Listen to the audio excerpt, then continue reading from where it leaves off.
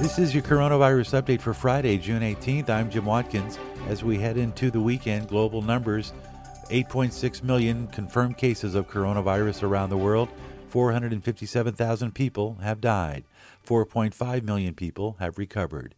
Daily new cases around the world are down. We saw 140,500 cases confirmed yesterday throughout the globe. Daily deaths, 5,120. That's how many people died in the last 24 hours around the world. That number, by the way, is down.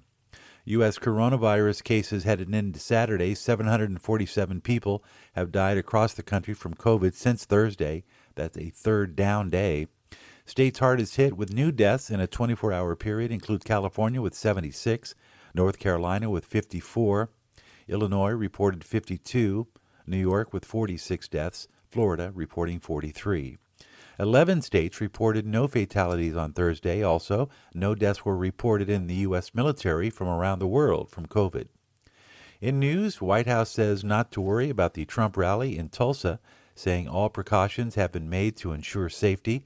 Many have expressed concerns the volume of people planning to attend may create a hotspot scenario. Canada officials say they've racked up now 100,000 confirmed cases of coronavirus as of Thursday. Authorities also admit they were not prepared for how fast the pandemic ripped through nursing homes, where more than 80% of the deaths in Canada have occurred. Maintenance firms and spare parts producers who keep airplanes running are bracing for a decline of up to 75% in sales this year, and more pain to follow, as airlines park or retire thousands of aircraft due to the coronavirus pandemic.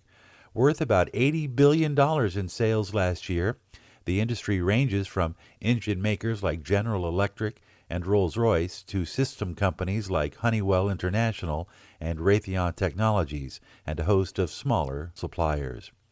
Globally at this hour, as we head into the weekend, Brazil reported another 1,200 deaths in the last 24 hours and has had nearly 50,000 fatalities so far, second only to the U.S. in the number of deaths. Mexico reporting another 770 deaths since Thursday.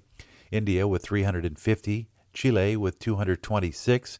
Russia reported over 7,000 cases in one day on Thursday, one of the highest, and they've had almost 8,000 deaths. And lastly, how is the UK? Daily new cases are still down significantly, and daily death counts are also diminishing for now.